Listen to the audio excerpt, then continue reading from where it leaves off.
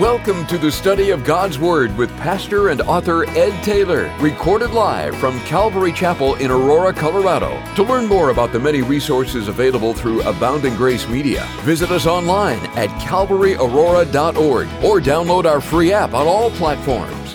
And now, here's Pastor Ed to take us into our study. Amen. Amen. Take your Bibles, open them. 1 Peter chapter 4. 1 Peter chapter 4, we're going to pick up there in verse 12 in a Bible study I've entitled, Trials Come to Us All. Trials come to us all. Solomon, a man of great wisdom, he wrote to us and he said, everything under the sun, S-U-N, is vanity and emptiness. That's his testimony. When he comes to the end of his life, and he's writing to us, inspired by the Holy Spirit. He's writing his book, Ecclesiastes. He tells us over and over again, everything under the sun is empty. Money, wisdom, women, possessions, power, prestige. He had them all. Not only did he have them all, but he had them in abundance. You could say that Solomon lived the kind of life that many people aspire to today. People spend their whole lives, even some wasting their whole lives, trying to have everything that Solomon was given in abundance. But as he writes the book of Ecclesiastes, he comes to this wonderful conclusion. He says this, Ecclesiastes chapter 12, verse 13, he says, "Let us hear the conclusion of the whole matter. Fear God and keep his commandments, for this is man's all. For God will bring every work into judgment, including every secret thing, whether good or evil." And so, yes, everything under the sun, S-U-N, is emptiness and vanity. But everything under the sun, or in the sun, S-O-N, is precious and wonderful. Things really change when you're born again. Your life is completely transformed. The Bible says that you and I, as born-again believers, are new creations in Christ. Old things have passed away. Behold, all things have become new. And the beginning of that ongoing transformation starts the moment you're born again. And all of these things begin to have purpose and meaning. The worldly wisdom and money and women and possessions and relationships and power and all the things that may seek to fulfill you, you begin to have the perspective of how God wants to use them in his kingdom. Now, at first glance, when you hear that, you're like, okay, lad, I get it. Everything in Jesus is precious and it's good and it's wonderful. But then some will hear that and have some hesitancy. You go, wait a minute, Ed. Are you saying to me that as a Christian, everything's going to be great, everything's going to be wonderful? What about broken dreams? That doesn't sound very precious. What about pain? What about what the doctor just said? What about how my mom treats me? What about my shattered life? Just got diagnosed with cancer. How is that precious in the sun? I have delays, denials, and difficulties. What about when we face death?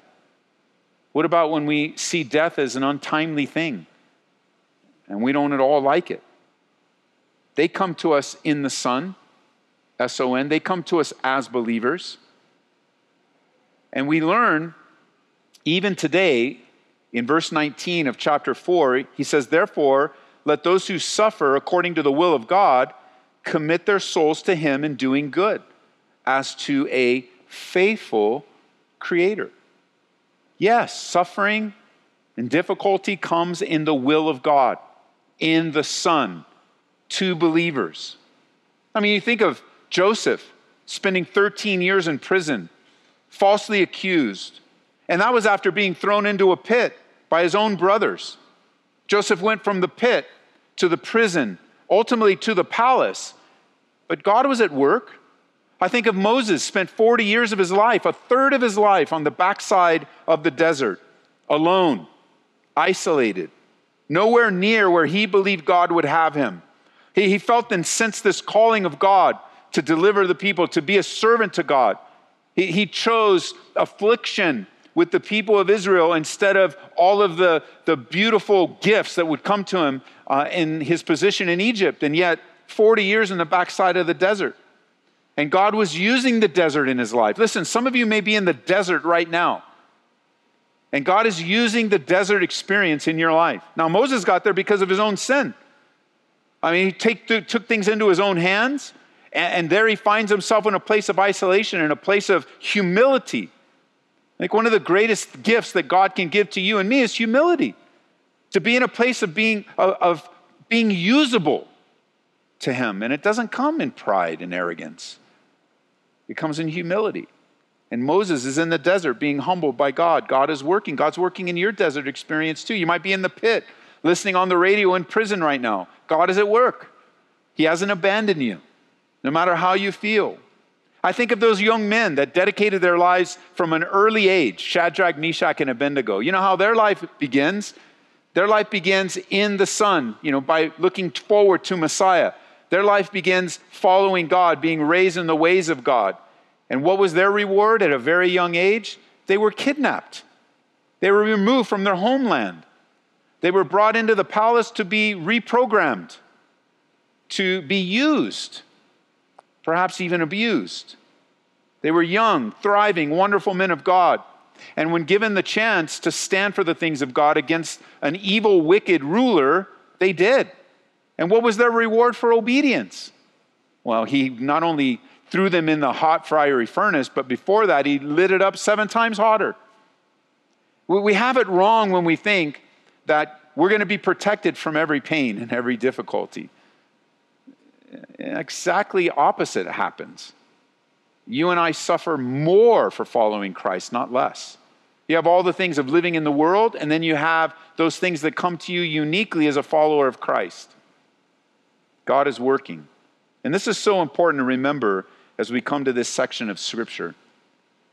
Peter's telling us that there's no way whatsoever that any of us in this room, connected to this Bible study in any way, and you can think of all the ways that a Bible study goes forward. You forward it on Facebook, you're listening to it on the app, you're burned a CD for a friend that still has a CD player. It doesn't matter. However you receive it, watch it on YouTube. You have to understand something. There's no way you can sidestep the pain and suffering of this world. You don't get a pass because you're a believer. We all face pain and problems and sorrows. So with that in mind, notice in verse 12 what Peter tells those suffering saints, what he tells them then and what he tells us now. He says, "Beloved, do not think it strange concerning the fiery trial which is to try you, as though some strange thing happened to you." Now pull back for a second and understand. Peter's saying, don't think it's strange considering the trial you're going to face while they're in the midst of a big trial. The biggest trial they've ever faced in their lives. Perhaps even the largest loss in their lives. As they're on the run, as Nero is after them, blaming them for destroying the city, burning it down, as their family and friends are being burned alive in the gardens. He says, I don't want you to think it's strange. It's going to get worse. And I don't want you to just think it's unusual. It's normal. Strange. If you like to write in your Bible, circle that word strange. From the original language, it speaks to us of astonished. Don't be astonished when things get harder. Another word you could write next to it is surprised. Don't be surprised. Another word, don't be struck. Kind of like when you're struck in the face and you're just like all in shock. Don't be shocked when things get harder. Don't be shocked when difficult things come. Dozens and dozens of times this word is used in the New Testament. But that's the problem, isn't it? One of the biggest problems when it comes to suffering, in addition to the pain of the situation itself, is that we do think it's strange. We do think it's strange. We think it's strange that we would go through it. We pray for a lot of people in their pain and suffering. And we listen to their story, and maybe even in the back of our minds we think, yeah, I can understand that. I can see how you're going through that. I can see why. But when it happens to us, it's a shock. You're looking at someone's life and you come to this conclusion, you say, you know what? I don't think I could ever experience what they're going through. I don't ever want to experience it. And that's a good expression to have and a good desire to have. I wouldn't want you to experience those types of things either. But then when it does happen to you, it shocks you. You're like, I never thought it would happen. I mean, that's the language we use. I never thought I'd ever experience. I never thought it would be this hard. I never thought it would hurt this much. Those are all expressions of doing what Peter says not to do here, thinking it's strange. He doesn't say, don't feel it's strange. He says, don't think it's strange. You're going to go through all sorts of emotions and feelings when you're hurting. And what the enemy is going to be using that situation to do is to mess with your head. Because he knows probably more than we really believe and live that what you believe will dictate how you behave. That your behavior stems directly from what you believe. If he can get us off our game, and get us losing our equilibrium and off balance, then we'll have some weird beliefs. We'll start believing things differently than what God has revealed. It seems strange to us that the life that we've lived, we get to a place where, hey man, after all that we've done, all that we've sacrificed, all the service we've given to God, that he would have let this happen to me? It seems strange to us that we're living for God and we're suffering, but then my neighbor, he hates God, and it seems like he never suffers. It seems strange that, man, why doesn't God just stop it? I mean, David, the psalmist, really wrestled with this himself. In Psalm 73, verse 12, he says, look at these wicked people enjoying a life of ease while their riches multiply. Did I not keep my heart pure for nothing? Did I keep myself innocent for no reason? I get nothing but trouble all day long. Every morning brings me pain. Psalm 73, it's from the New Living. Did I do all this for nothing? That's his thought. Perhaps it's yours sometimes too. But we live in the real world. And in the real world, good things happen to bad people. And bad things happen to good people. But bad things happen to bad people too. Because pain is a part of life. So God says, you could even hear this, couldn't you? I'm sure you could hear this in the beginning of the previous challenging year that we all shared globally. You could just hear heaven say, don't think this strange. I'm still on the throne. Don't think it's strange what you're about to go through. Don't think it's strange what you're going to face, as if some strange thing happened to you. Now, it's different, but it wasn't strange. Don't be astonished. It makes me very angry, so much so that I have all these channels on my antenna TV, blocked of most of the stations that have all the health and wealth guys on there teaching that, man, you're never if you give to my ministry, you'll never have pain, never have suffering. It ticks me off. These guys are not teaching the truth. These gals are not teaching the truth. You're going to get sick. Everyone listening to me right now is going to die of their last sickness. The wages of sin is death. The gift of God is eternal life. Nobody's going to sidestep that. And no giving to a ministry, no 30-fold, none of that nonsense is true. Your giving is out of a desire to please God in a response to his love for you, not some pressure or guilt that comes upon you. We live in the real world. And the real world is filled with real needs, real suffering, and real sorrows. If we were to do a little survey of everybody walking in the room and they wrote down what they're going through right now, even on a scale of 1 to 10, even those that might say, right now life is really good, but there's a few things, and I read them one after another, just in this room, just this service, I believe some of you would be shocked of some of the heaviness that's in the room right now. Heavy, heavy, heavy stuff. Not many people are talking about it. They're not wearing it on their sleeve. It's not their identity. They're learning how to endure through the pain and through the suffering. Some of you have been carrying things for years and years and years. So some of you have been battling the same chronic illness for years and years and years and years. Some of you have been praying for your kids years and years and years and years. Some of you have been barely making it financially, or sometimes not making it at all, for years and years and years. We could go list after list after list after list after list, just in the room. We wouldn't have to make things up. It would just be among us, the cares and concerns that we carry. And I see things, I hear things, I speak to people almost every day. The kind of things, and this is where one of the ways you can pray for your pastors here, well, you can pray for your leaders here, the lay leaders, you can pray for those that are standing in biblical discipleship. You just hear things here all day, every day, all throughout the week that'll start to discourage you Like you could be so encouraged, so built up, but then you start to carry burdens with one another. You start to hear stories. Man, before you know it, you'll go home exhausted and discouraged. And you could feel that way watching the news. When you're watching the news and you're just like, man, another child hurt, another car ripped off. You know, that was somebody's car. I was watching just last night. Somebody's moving to Colorado. They've got their moving van and a car in the back, and somebody ripped them off at the hotel. Their whole life taken. Fortunately, they got most of it back, but what a traumatic experience.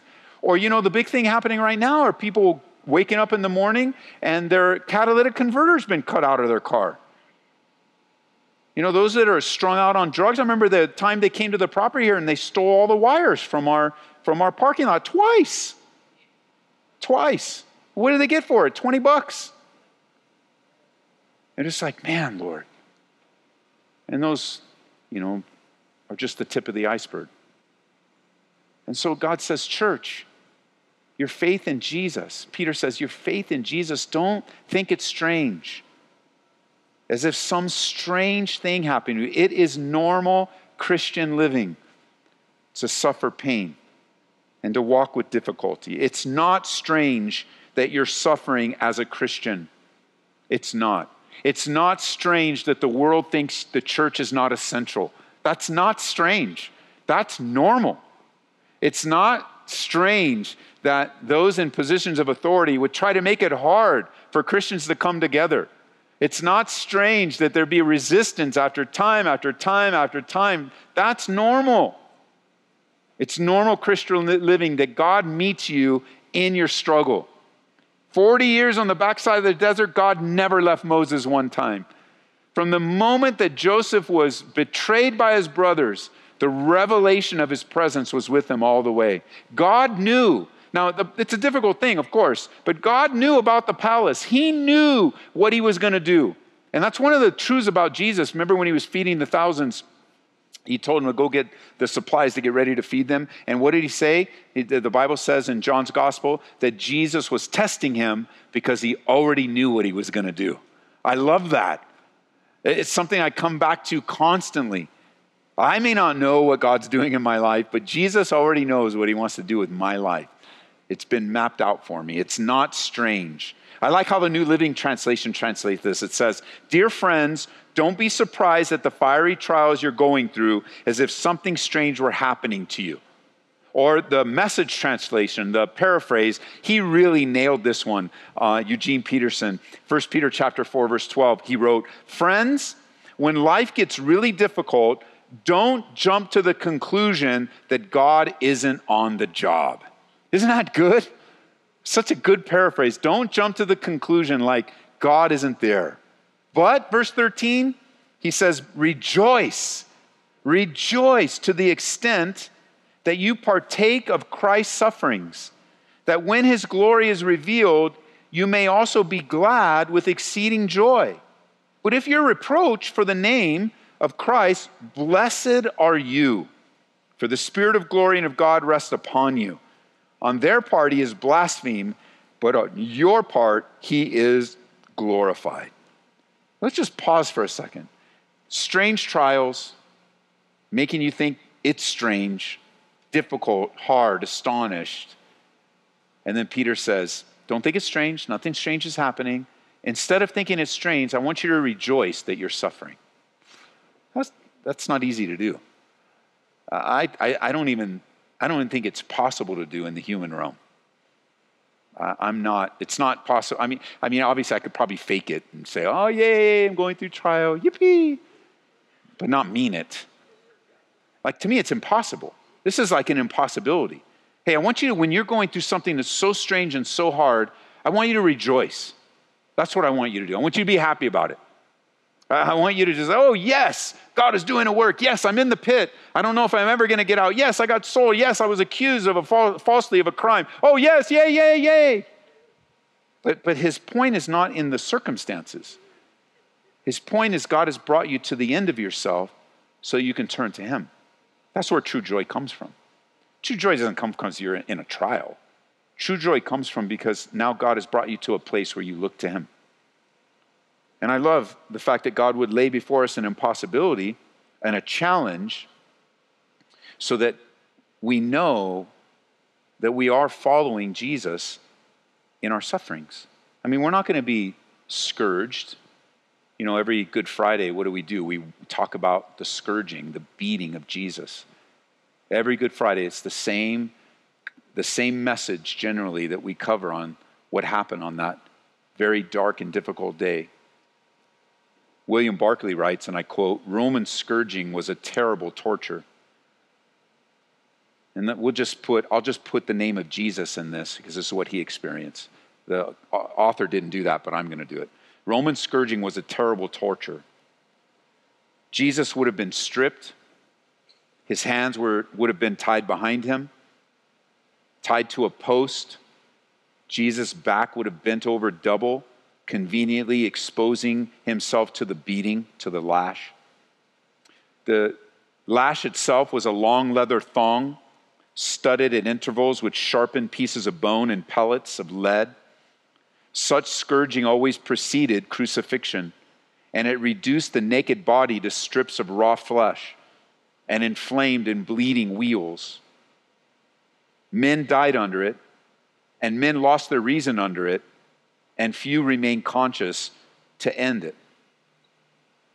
Most did not stay awake for the ending of scourging. And that's the suffering that's mentioned here. I want you to rejoice because you're identifying with Jesus. It's a lot easier to identify with Jesus in water baptism. And God commands us to identify in water baptism. He wants you to walk into the waters of death and then go down under the water to be buried like Christ, to come up out of the water as being risen with Christ. And you do that publicly, water baptism as a believer, so that you can identify publicly with the life, the death, and the resurrection of Jesus. To say unequivocally, without any hesitation, that you have decided to follow Jesus. It's one of the first things a new believer will do. But also there's identification with Jesus in his suffering. Not a suffering that was brought upon yourself. Jesus didn't bring the suffering upon himself. Not in the way you would think. Like, he was love incarnate in person. He was the epitome of love. He never sinned. He only loved and served and cared. And in that way, he brought it upon himself. He came to die. So your suffering isn't because you're strange. Your suffering is because you're identifying with Jesus. And when you step back and say, you know, my Lord suffered. The word here in verse 13, he says, rejoice to the extent that you partake. That word partake is very important. Next to it, you could write the word fellowship. You know why? This is the word koinonia. This is the word in Acts chapter 2, verse 42 that the early church had together. The word literally means to share in common. When we have fellowship together, we're sharing in the life of Jesus together. We're talking about the things of God together. You know, we have a cup of coffee. Just sitting down at the table with a cup of coffee isn't fellowship. But when we begin to talk about the things of God, that's fellowship. When we begin to share our lives with one another, that's fellowship. When we begin, as you were doing earlier, some of you prayed to some of the points, but I'm sure in our groups tonight, some of you prayed for one another. You shared in fellowship. After our time is ended with Bible studies, some of you go downstairs, you'll share a cup of coffee together, you'll stay up here and pray with one another, you'll encourage one another in the Lord. Well, listen, you can also share in common with the sufferings of Jesus. It's not strange, it's normal. It's normal. And we usually use the word fellowship and koinonia to talk about all the fun things and happy things, but fellowship and koinonia can also be used to describe our sharing in trials. That's why you'll find yourself surrounded with people that have similar trials that you do, going through similar things that you do, right? Remember, that's in 2 Corinthians chapter 1, we serve the God of all comfort, who comforts us in all our tribulations. So what? We can comfort others in their tribulation. And don't you find a connection with someone that's gone through something similar that you have?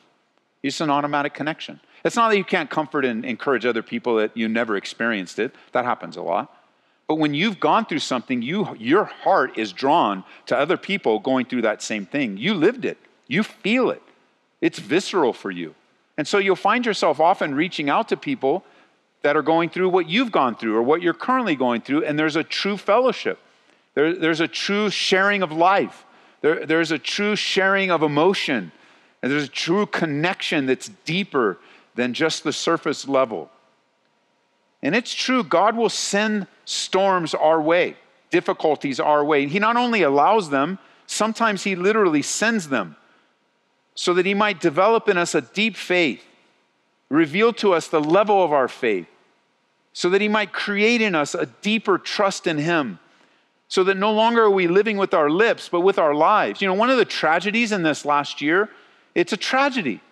As the church has been shaken and the church is being refined, many people didn't make it.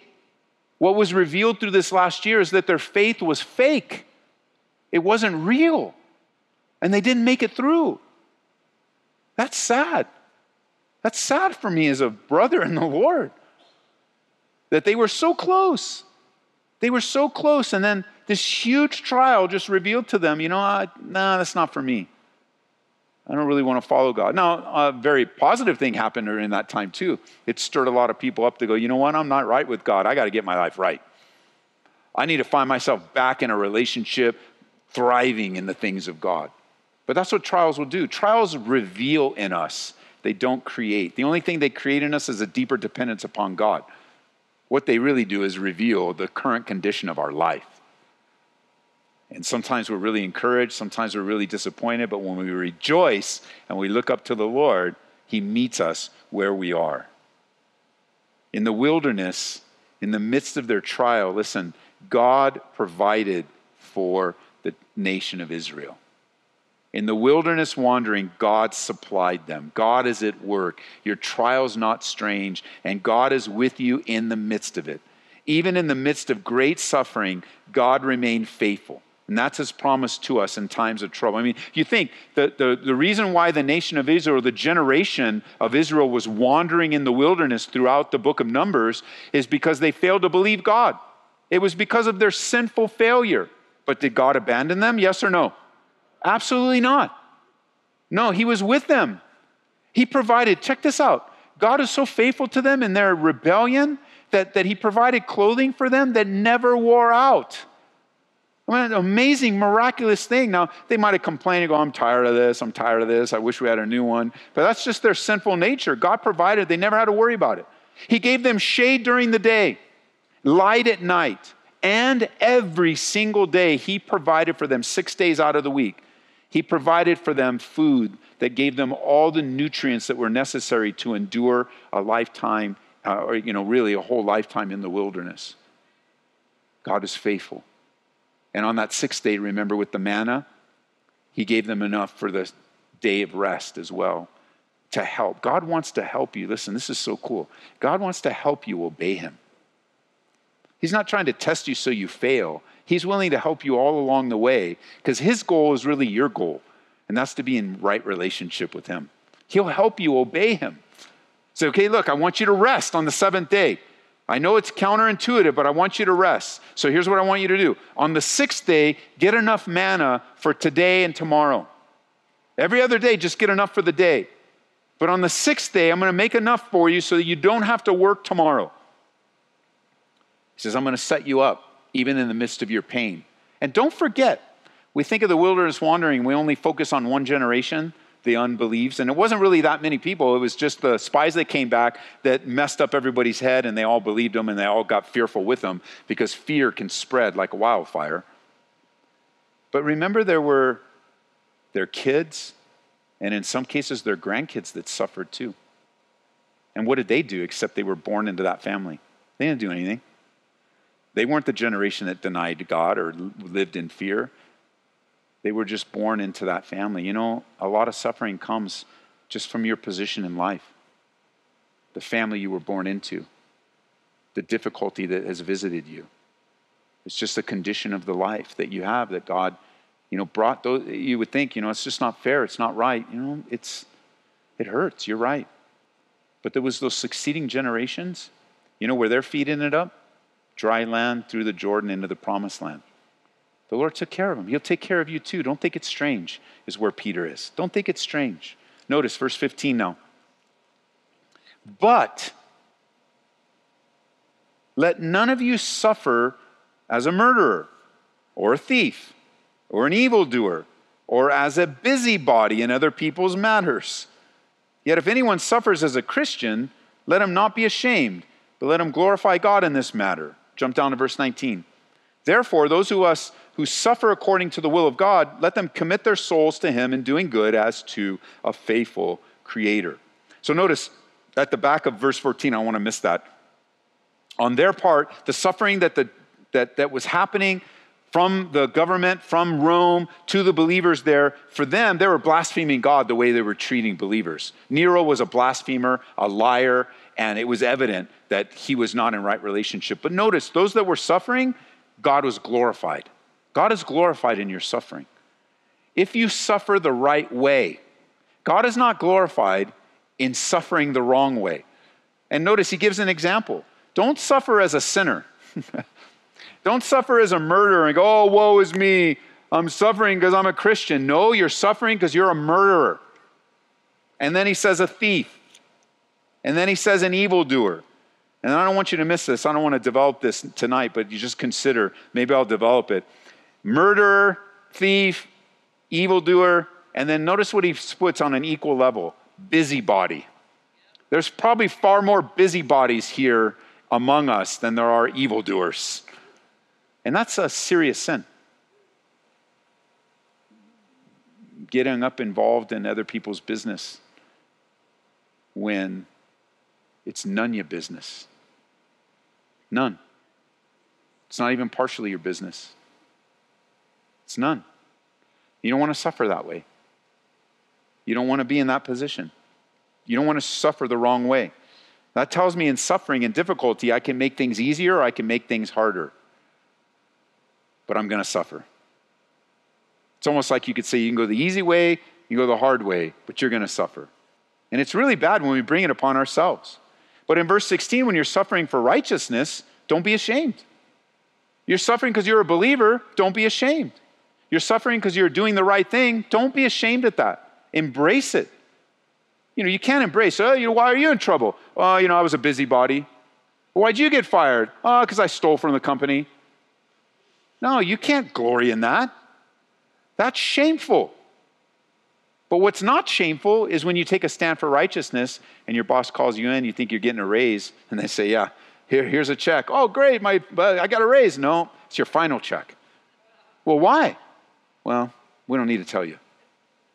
But it was really because you were a believer. Because you're serving God. Not because you were weird or doing wrong things, just because you took a stand for righteousness. Yes, taking a stand for righteousness comes often at a cost.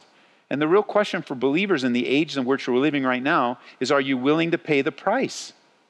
That's the question. Like you look at Shadrach, Meshach, and Abednego. You remember the story, you Bible students, they're there, the king of the ruler of the known world. It was simple. It was easy. All they had to do was bow down to the image. What's the big deal? Bow down. You could even fake bow down. You could in your mind, you can think of how you're justifying it all. You know what? Nah, in my heart, I'm not bowing down, but I'll bow down just so I can have life. I'll bow down. And they said, no, that is false worship. And it's almost as if they said, everyone here will bow down. We will not bow down, O king. And then you know the story. They told the king, and I'll paraphrase, hey, we trust God. God will deliver us. He knows how to do it. But even if he doesn't, we'll be with him. So either way, we win. You can throw us in the fiery furnace, king, but we're not bowing down. We're not entering into false worship. And if they were making a movie of that, if you and I were making a movie of that, they would be the heroes. Yay, yay, yay. And then lightning comes and takes out Nebuchadnezzar and Shadrach, Meshach. They become the next kings. And because that's kind of what we expect. You do the right thing, you get promoted. You do the right thing, you get... No, that's not what happened. Nebuchadnezzar continued to be the ruler, and they were thrown in the fiery furnace. But it was in the fiery furnace that one like the Son of Man showed up, loosing their bonds. Like Jesus shows up in the fire. He's always with you, but you really experience him in the fire. You have a special experience. And it's a good thing when you suffer for righteousness. It's a good thing. It's a good thing when you choose to do what's right, no matter the cost. It's not always a good thing when you try to get out from under difficulties instead of receiving it as from the Lord. It's something you really need to pray through. He says, don't you suffer, none of you, and I say that along with Peter, don't let anyone listening to me, don't suffer as a rank sinner. Don't do it. Just choose not to sin. You're going to suffer. Just don't let it be for choosing rank rebellious sin, church. And if you suffer because you're a believer, don't be ashamed. Glorify God. Know that Jesus went before you. The time has come now. Notice verse 17. The time has come, I saved it for last, for judgment to begin at the house of God. And if it begins with us first, what will be the end of those who do not obey the gospel of God? Now, if the righteous one is scarcely saved, where will the ungodly and the sinner appear? There are times of discipline in the house of God. There are times of discipline for you and me. Sometimes we misinterpret suffering, where our suffering is actually the chastening hand of God in our lives. Training, discipling, and disciplining us so that we might follow him. Sometimes trouble comes as a means to chasten and discipline us. You look at Shadrach, Meshach, and Abednego again. You look at Nebuchadnezzar. You look at the believers here and the wicked leadership of Nero. And you go, that's not fair, it's not fair. I can't believe it. Nero's on the throne. It's not fair, it's not fair. No, Nero's there to chasten you. You may be unhappy with the current political leader in your own life. He's there to chasten you. Oh, but it would be so much better with this other leader. It may not be as good as you think because God wants to train you and chasten you. Maybe it has nothing to do with a political leader. You have a boss right now that it is God's will. She's your boss to chasten you. Well, I don't like it. I'm getting another job. Then you may just be running away from the chastening hand of God. And guess what? God has a boss at your next job too. I remember one day my son Eddie came home from Chick-fil-A. He was working at Chick-fil-A and he was talking about a difficulty there and he just had enough of it. It was a hard situation and it was a particular boss. And one of his options was, I'm going to get another job, Dad. I'm going to get another job, Dad. And I'm like, well, Eddie, you can get another job if you like. But I want you to know that the boss you're having a problem with right now is at your next job. They have a different name, different responsibility, but that boss has been put there by the will of God for you, son. God wants to teach you some things you can't learn in the house here. He wants to teach you some things that mom and dad were not able. He's taking you to another level. And I know it's hard. We've all had them. We've all had your boss, I told my son. We all had your boss, man. They seem to work at a lot of places. But God has allowed that person to be in your life to train you and discipline you to follow him in the good times and the bad. Not everything's going to go your way. And to think that some of you may be a boss yourself, you like to use that, you may be in a place of management position. I wonder, you're someone that God is using in their lives to chasten them or to bring them to a place of the end of themselves or to bring them to a place where they can have faith. Like God, nothing's wasted with God. But you have to remember, church, judgment doesn't begin out there. Judgment begins right here. And it's not even right here. It's in your home, in your room you rent, in your condo, in your townhome. Judgment begins in your house. It begins with you. How easy and convenient it is to have judgment on everyone else's house, but God wants you to, and is it no surprise that in the same context of what Peter's writing to these believers, he talks about murder, evildoer, busybody, which a busybody is someone that gets involved in other people's houses. A busybody is someone that gets involved in other people's business. They get up in other people's situations. And God says, Peter says, don't you suffer being a busybody. Oh, by the way, judgment begins in the house of God.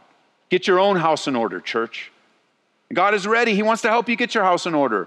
That's not just a strong exhortation. He's ready to give you enough manna on Friday to take care of Saturday. He's ready to help you get your house in order. He wants you to, We're living on the cusp of the coming of the Lord Jesus Christ. We want to take as many people with us as possible. We want a testimony of the love, the grace, the mercy of Jesus. We want to be known as a church of who we love, how we love. We don't want to be known by what we're all against. We want to be experts in all the darkness. The Bible says to be innocent of evil, be excellent in what is good. Get your house in order. And that's just a word for someone. Like, it's just get your house in order. I'll tell you, we as a pastoral team, we as a staff, lay leaders, we want our house in order because we want to be used in these last days. We're taking it serious ourselves. We want our house in order. We want our home in order. And again, it's not a perfect home. Don't misunderstand me or the Bible. Getting your house in order doesn't mean you have no problems, no issues, no sin, like we're normal. We live in a real world with real problems. We have flesh. We make mistakes. We make some sinful mistakes. But your house in order is one that honors God. One that puts God first, one that abides in Christ, one that seeks out his strength and his wisdom, one that, there's a distinction between you and the world. A real house that's in order is different from the world. And judgment begins. Don't be surprised when judgment comes to the house of God. It begins, you might want to mark these words in verse 17. It begins with us first. Can't you hear the echoes of those suffering under Nero, that's all that's on their lips? Nero this, Nero that, Rome this, Rome that. We already know that was happening during the first century when Jesus came. We're only about 30 plus years from the time that Jesus died here in 1 Peter, just 30 or so years. And one of the reasons why Messiah was missed when Jesus came is they believed, they were so upset with Rome, so upset with the oppression of Rome, that they interpreted Messiah to come as a conquering king to overthrow Rome. And when he didn't overthrow Rome, everybody dismissed him as a false Messiah. They couldn't see him coming as a suffering servant. They couldn't see the places in Isaiah. They couldn't see the places in Psalms that spoke of his crucifixion before it was invented. They could only see themselves and the oppression under which they lived, and the disagreements that they had, and the hardships. And it was hard living under Roman rule. The taxation under Roman rule was over 50%. The Romans had absolute authority over their subjects. Jesus would say when he came in the Sermon on the Mount, he says, look, I know when they're going to ask you for your cloak, I know. That's what the soldiers did. They had absolutely authority over your life. They could kill you if they wanted to. So when a soldier came or someone said, give me your cloak, give them everything you have. Give their tunic too. Don't resist that. When they want you to carry a burden, go the extra mile. It's almost like Jesus saying, it's going to be hard. So make it easier by cooperating and doing more than they ask so you can honor God. He didn't say, resist. You go, Ed, of course he did. No, he said when somebody slaps you on the cheek, don't resist an evil person. Give to them your other cheek also. And he's really speaking to the heart of the matter of where will we be in tough times. That's really what he's speaking on a personal level. That's what he's speaking to each one of us. That's what he's telling me. Ed, how do you want to be in tough times? Do you want to be close to me, or do you want to be far from me? Judgment always begins here first, in our lives. The choice today is so wonderful in our lives. Trials are going to be a part of your life. But with every trial, we're given a choice, or two or three. We can give up and let the enemy defeat us. Or we consider that trial, we can consider it as appointed and allowed by God in our lives to work in a wonderful way. We can commit our souls, like verse 19 says, we can commit our souls to a faithful Creator. He's very faithful. Now, jot this down. You might want to look at it later, but I was listening to a Bible study many years ago, so much so I wrote this down, of how a pastor was teaching on the subjects of trials and defeat. This brother was actually going through some major back surgeries, one after another, after another, after another. He has since passed away and gone home to be with the Lord. But he was teaching in the midst of one of his constant surgeries that never fixed the problem, always made it harder. And actually the brother, pastor in Southern California, actually ended up passing away after another back surgery in the hospital. It was just a chronic, horrible condition in his life. And as he was teaching on trials in the midst of it, he said 3 things we need to do in the midst of trials. You want to jot them down. 3 things we need to do. First, he uses Moses as an example in Exodus chapter 14. And he says, one of the things we need to do, number 1, is stand still and see the salvation of God. That's what it says in Exodus, stand still. Don't move, stand your ground, let God show you who he really is. Number 2, he used David as an example in Psalm 46, verse 10. He says, number 1, like Moses, stand still. Number 2, like David, be still. Psalm 46:10, be still and know that I am God. In other words, stop talking and start listening in the midst of your trial. Stand still, be still, and then finally with Naomi in Ruth chapter 3, verse 18, he uses Naomi as an example to sit still. Stand still, be still, sit still, until you know how the matter will turn out. Sit still until you know how the matter will turn out. One of the worst decisions you can make is to make a big life decision in the midst of crisis. Wait on the Lord for direction. Wait for your heart to be healed. Wait before you make a big life decision in the midst of tragedy and difficulty. And that's my prayer for us as we face what we face, when we face it. Stand still, be still, sit still as God is working in your life. Amen? So good. I love this section. So Father, I thank you for the word that Peter's given to us. I thank you, God, for my brother who's now in your presence that gave me this so many years ago. It just sat with my heart, Lord. Stand, be, sit still before you. And I just think of the glassy Sea of Galilee, how still it can be, how calm, beautiful it can be. I think of, too, when it's all very tumultuous and scary and cold and windy and rainy. And I think back to those times where it was warm and dry and quiet and still. I pray, God, that you would pour out your Spirit in abundance upon us. Trials come to us all. They're hard for us all.